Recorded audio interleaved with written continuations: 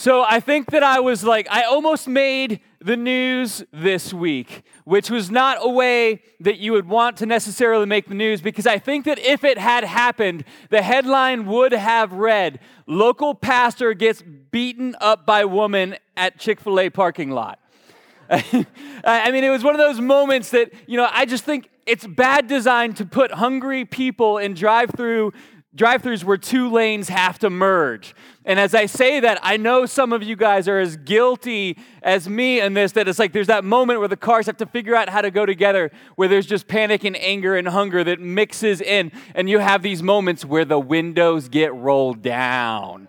All right? So this is what happens. And if you're not from Cape Coral, just so you know, when you pull into our Chick-fil-A, it is always crazy. And they have devised this weird scheme that makes little sense, but it's like the left lane is the drive-thru, the right lane is the mobile order, and then you both have to wait and then kind of merge past each other to get where you're going. And so I was in the mobile order line, and there was someone in the drive-thru line, and when we reached that point, I was just going to proceed towards my mobile order spot, and they start honking at me. And I can see some angry words that I recognize but don't say from the stage in church. I see those happening, and I'm I have that moment where you just have to decide. In my moment, I'm like, okay, is there a Gulfside Church sticker on the back of this vehicle or not? Because that's always part of the process, which is why some of you need Gulfside Church stickers on the back of your car. It will hold you accountable, all right? And so I'm processing, and I can see that this person is saying some words to me, so I roll my window down, and they roll their window down because they're ready to talk. And I try as best as my human nature will let me to just be peaceful and be like, "Are you going in the drive-thru or are you going to the mobile order?" And they're like, "I'm going to the mobile order, and that's my spot." And they say a few more words. And I'm like, I got them now, because they're in the drive-thru line. I'm in the mobile order line. They're in the drive-thru line. They are wrong. I get to be the person who's right now. And I'm telling you, it's like, I don't know if you've ever tried to shift tones mid-sentence where the sentence just gets weird. Where it's like, well, you... And the Jesus kicks in, and it's like, you just better chill, Paul. Well, you're in the drive-thru line, but just go ahead, take the spot. And they recognize then that they were wrong, and they cuss at me a few times more. And I'm like, okay, I'm a pastor, you can cuss at me, but there's Chick-fil-A workers around here. They're not used to that language. You have to be kind to them, all right? Everything is their pleasure. They're so happy to serve you. Don't do that around them.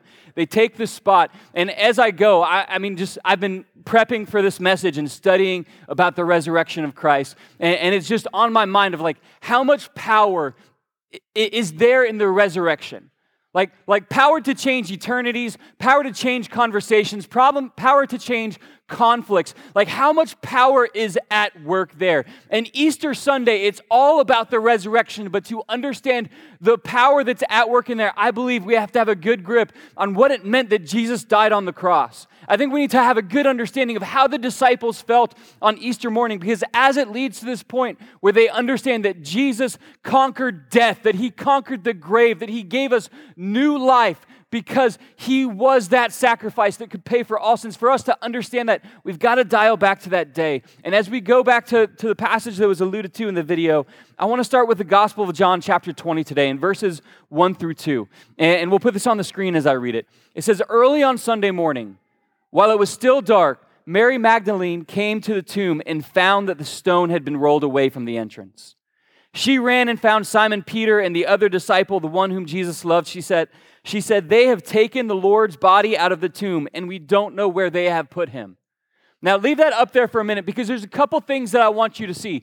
First of all, there is something meaningful in the fact that it was the women who were the first to be at the empty tomb. This was culturally, it was just different because men were supposed to be the leaders. Men were supposed to be the ones who were doing the important things, and they were the first ones to experience the resurrected Christ, and that is meaningful. But the reason that the disciples weren't there because they currently thought it was all over. And I don't know if you've had those moments where it's like something difficult happens in life. You go through a loss of a job, a loss of a loved one, a loss of a home. Something happens and you experience loss and you just feel like it's all over. This is where the disciples were at. Those who had been following Jesus when he was taken and he was beaten and he was put to death on the cross and he was raised and he was placed into that grave before he was raised. Those 3 days, they were just sure that it was over. And so the men weren't active, they were actually in hiding. And so when this news came out, her statement is even, we don't know where they've put him. At the very beginning on Easter, when the tomb was empty, they didn't just jump to, Jesus said that he'd conquer death. They didn't just jump to the fact that Jesus said he had to be put to death. They still were confused. They weren't sure what happened to Jesus' body. They weren't sure what it meant for them. But as they went, it began to raise up questions. And as they understood that Jesus had died, and when they began to have the interactions with Christ, when Jesus appeared to Mary and comforted her and sent her back and said, let the others know. And it began to well up in them. And I want to tell you, that moment, that time period, those 3 days where he was in the grave, they felt despair. They felt loss, and they had all kinds of questions that were running through their head and heart. And this Easter, I know that, man, the last 2 years have been crazy in our world. But even before that, I know that there's been trying times in so many of your lives and so many of your stories. And as you arrive here today, you might say, my current situation feels like the situation of the disciples on that first Easter morning, where everything feels difficult, everything feels hopeless, everything feels like conflict, everything feels like confusion. And I want to tell you, if you find yourself in a place that feels like that today, God is able to reach in and speak into your situation. But getting to the point of life and fullness and an abundant life, it often does start with that place where everything feels dark and it feels like death. And in fact, the calling to know Jesus and follow him, the calling to experience the abundant life that he has to offer you, it's actually a calling to move through death to life. Galatians chapter 5, verse 24, it actually describes those who follow Jesus, and we'll put this up on the screen as I read it. And it says, those who belong to Christ Jesus have nailed the passions and desires of their sinful nature to his cross and crucified them there. To follow Christ is not to just make one prayer at one point in your life, but it is to make a calculated decision. Jesus described counting the cost many times to be his disciple, to recognize there are things that would have to change in the life of a believer. And to follow Christ is to join him not just in resurrection, but to join him in his death. And the way that Galatians say it is that our passions and our desires get nailed to the cross. And as I say that, you might say, well, that sounds like getting rid of all the fun stuff, Paul. Like Easter, like we're just supposed to celebrate. We're not supposed to talk about the call to discipleship. I'm going to tell you, they're one and the same call. And it's not a call to get rid of the things that are fun in life. It's to get rid of the things that are destructive, because Jesus looks into your life and he calls out and says, these areas that lead to death need to be put to death in your life. And his death on a cross was there to deal with those issues. The calling that we have to be obedient in putting these things to death on Jesus' cross, the death of fear in our life. The fears that we have about our future, the fears that we have about relationships in our life, that fear needs to be put to death in our life and replaced with faith in the Son of God, that we know he's going to provide for those areas where we don't know what's going to happen yet. That he is going to be with us, that he is going to be for us through any of those situations. Fear needs to be put to death in our life. The gratification of sinful desires in our life, those need to be put to death in our life, because those are the things that will actually lead to destruction within marriages, within relationships, within the family, relationships between your children. The things that we are, Scripture calls chained to, are things that Jesus went to the cross for. And in the calling to bring those before him, the calling to join with Christ in death is part of the calling to join with him in resurrection, because those desires. So let's dial back to Chick-fil-A. If the Gulfside Church sticker wasn't there, if the title of Reverend Paul Anthony Erminger III wasn't there, You guys know how much fun that conversation could have been, right? And we enjoy winning the argument until the argument leads to a fight. And even some of us are like, well, I'd enjoy winning the fight, Paul. But we see in the news every day that things that should have just been a very simple fist fight often turn into a gunfight. And we've seen the way that things escalate. You know, it was just a couple jokes with that person of the opposite sex at work around, you know, the water fountain. It was just a couple lunches together, and it turned into something more. I just drink and I'll smoke a little bit with my friends when we get together at parties, but I don't do it normally. And well, we've been partying more frequently, and now I've been partying alone, and now it's like all of my monies are going towards feeding a drug fix.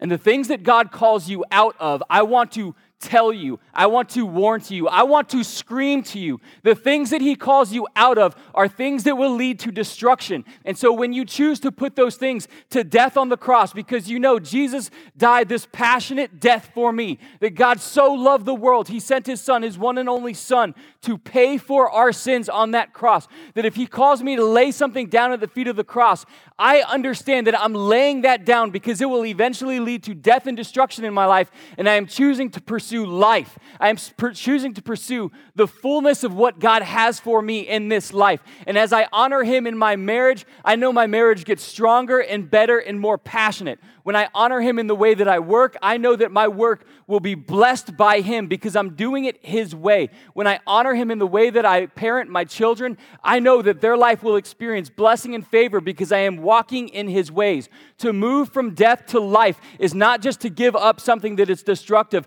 but is to replace it with something that spreads the gospel of Christ in our families and in our household. And when we talk about the resurrection and the power and the hope and the promise of eternal life that it brings, it comes with a cost of laying down the things that are actually destroying your life and your family right now. So many of us are like, I just wish I could find a solution to fix what's going on in my household. Well, have you tried putting God at the center? Well, no, but I want to find something that's by like Oprah, Dr. Phil, or just a quote that we can stick on the front of the refrigerator that will make us treat each other better. What you need to do is put God at the center as the foundation for how you live, and everything else will be added as you seek the kingdom of God, is what Scripture promises. And when we celebrate the resurrection of Christ, we are celebrating the fact that we can lay down these things that have been destroying our lives and families and pick up all that God has for us. The hope and the promise of eternal life. Now, no one is ready for this yet. It's not scary, but I need 5 people who are brave enough to come join me on stage. You don't have to talk. You just have to stand here and look pretty. So if you got that outfit, come on. I see you looking pretty. Just come on up. There's 1, there's 2, there's 3, there's 4 getting dragged, and there's 5. We got 5. We can work with 6 too. That's all right. Look at it. We got men stepping up in church. I love this. All right, guys, just come on over here. Some of these are my friends, so I will handle this in a way that you don't have to worry. I'm going to pick the one that I know that I can't offend. Can we go to the slide that has the arrow on it? When we talk about life, and we have this spectrum of people, and we think, okay, this person has put to death a lot of things in their life, or this person just lives a really good life, and this person is just in the wrong. We have a spectrum. And I think that on the terrible end of the spectrum, I love you, buddy. The person that we would say, it's like the number one name that gets thrown out of worst of all worst, is you get to identify as Hitler right here for me, is the worst. And so he's like, you never know what's going to happen in church. And then the other one, come on over here with me. The other end of the spectrum, watch out for those words. And he looks the part here, Mother Teresa. All right? Very, very beautiful, loving woman, Mother Teresa. But on the inside of that, I want you guys to help me balance. Come on over here. You guys got to tell me, okay, where are we going to put someone like Tom Hanks? So we have completely like really good, we have Hitler. Which way does Tom Hanks go on this scale? Some people are saying this way, some people are this way. I see more hands going this way. All right, so we'll put Tom Hanks right here. Okay, great. Putin. Look like Putin for me today. All right, where does Putin go? Putin's going over here. Okay, right here. Some people are saying the other side. We'll put Putin right there. That's fine. That's fine. Okay. Come here, Justin Bieber. All right. There we go. All right. Where does baby go? We got some. Why are the women pointing this way and the men pointing that way? I'm sorry, but the women are winning here. So which side of Tom Hanks does Bieber go on? This side? Okay. All right. So there's Bieber, and then we'll go with Elon Musk. Elon Musk right here. Where does Elon Musk go? Oh man. We got more. I need more votes. Oh wow. Some people are putting Elon right in the middle. We'll put Elon right in the middle. Okay. And so here's the important thing. If this is where a different gauge of people are, where is the line of like heaven? Where is heaven's cutoff? I mean, is it on this side of Elon? Is it on this side? Bieber sang at Hillsong Church for a while, you guys know. I mean, like he's got some praise songs out there. Or is it just over here by Mother Teresa? Like when it comes to just what we've done, how good we are in our life, where is the line? If you're not sure where the line is in regards to earning heaven, it's not here on the side of someone who sang worship. It's not here on the side of someone who made really good movies and electric cars that are awesome. It's not even here putting in the side of someone who spent their life in missions and serving the poor. Jesus was very clear. And in fact, one of the times that he was teaching, and he had Pharisees around him, which there were these religious rulers who, like, they were super strict on the details, very self-disciplined. They followed all of the rules and regulations. They added to the rules and regulations, and they were so strict about the clothes they wore, the way their beards were trimmed, the food that they ate, how they gave money to the temple. They were strict about everything. And as Jesus was teaching, and these were the highest of the high, the elite of the elite when it comes to church stuff, and he said, if your righteousness does not surpass that of the Pharisees, you will not enter the kingdom of heaven. And he said it right in front of the Pharisees. Can you understand how awkward and serious that moment would have been? It put the Chick-fil-A moment to shame. Like people's blood started boiling because all they thought about was doing enough to enter the kingdom of heaven. But the righteousness that is required is beyond anything of that. And this is the bigger question, is if you were to put yourself up on the stage, where would you be standing? Because no matter where you think that you'd fit between Bieber and Elon, your righteousness could never be enough. Thank you guys. You guys can go down. Can we just thank these men for jumping into the unknown? It's Matthew 5, verse 20 that said, and this is Jesus speaking, but I warn you, unless your righteousness is better than the righteousness of the teachers of religious law and the Pharisees, you will never enter the kingdom of heaven. So how can anyone ever enter the kingdom of heaven if you have to be that strict, that intense? The answer is through grace alone that is in faith. It is not through works, so that none shall boast. We are saved by grace through faith so that none could boast. It's never of your own work. The righteousness that gets you into heaven is not your own doing, but it's what Jesus did on the cross for you. He died so that your sins would be paid for.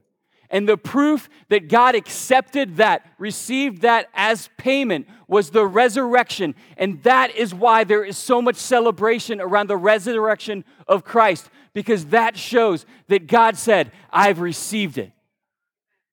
And this is the picture. This is the importance. This is the righteousness that you carry, that when you make the decision in faith, and you cry out to him, and you confess with your mouth that Jesus is Lord, and believe in your heart that God raised him from the dead, what happens is God allows Christ's death and punishment to be payment for your sins. And God sees you. This is what Scripture teaches us. God sees you with the righteousness that Christ earned. And so when we see the scale, we understand our own works could never move us far enough along. But my righteousness is not my own. My righteousness is a gift of God. And I want to tell you something incredibly important about this gift that God has for you.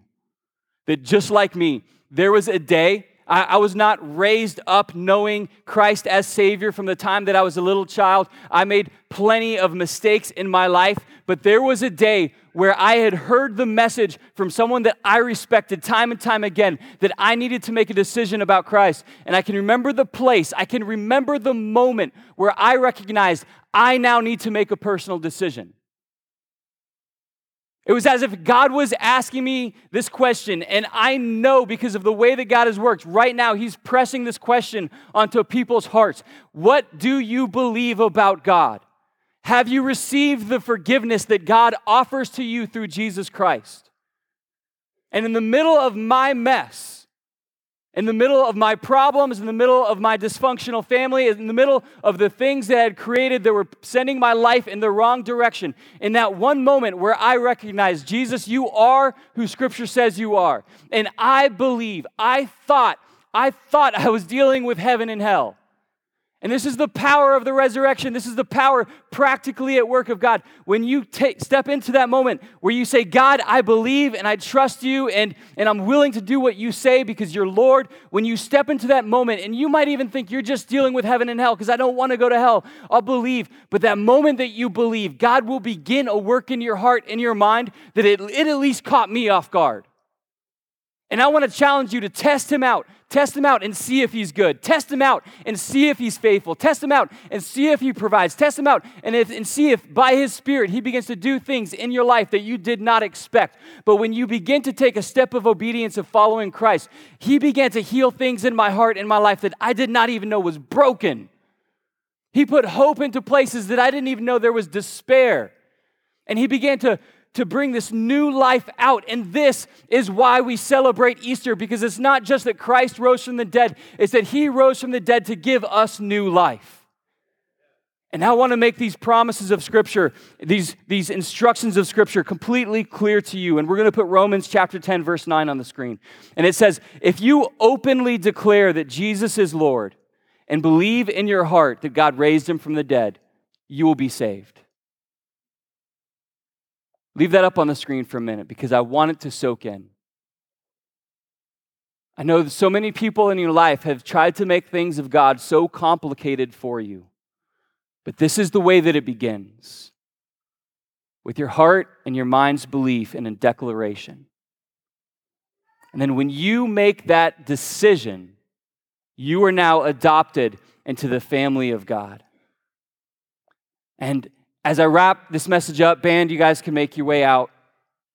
I was trying to process because there's so many great statements from Jesus after he was resurrected. There's so many great instructions. There's so many awesome things said about him and his power at work in us. And I was going through the scriptures of where should the landing thought be? Where should the landing point be? Because we have this awesome instruction to go and make disciples of all nations, baptizing them in the name of the Father, the Son, and the Holy Spirit, and teaching them to obey everything that he's commanded. We have instructions to go to our city and our region and the ends of the world. We have these great statements, but it was Revelations 1:18 that really stuck in my heart as I was looking to wrap this message up. And this is where Jesus said, I am the living one. I died, but look, I am alive forever and ever, and I hold the keys of death and the grave. I want you to see in this passage that Jesus didn't just roll back the stone once, but he took the keys. He took possession. He took authority. He has the ability to speak and bring life. He has the capacity to bring forgiveness into your life. And he says that he now holds the keys to death and the grave. And if your life has been categorized by difficulty right now, if right now addiction has had a grip on your family and it feels like it would be impossible for you to get through it. If you've been out of church for so long, you came to this church today because you're like, it's in a school, so it probably won't catch on fire as I enter it because it's a school and not a church, and so it might be okay. And there's a helicopter egg drop, and so I have a reason, my kids are going to go, and so I have a reason to finally try church out again. No matter your reason or what's been going on in your life, as you arrive here today, I want to tell you the calling and the cry from heaven is simple: for you to seize this moment and get yourself right with God. No matter what's been in your history, no matter what happened this morning, there is a cry and there is an attention that is focused down towards heaven, and it sees this opportunity that you have, and they are looking into your life, and they are just cheering, saying, will they turn their heart and get right with God? Because the invitation in Scripture is clear. That first of all, God so loved you. He so loved the world that he gave his son, his one and only son. He loved you all the way to death on the cross. He loved you all the way to rolling back the stone and proving that there was new life and resurrection from the dead. And placed before you is an invitation to die to self and live to God. But only you can make that decision.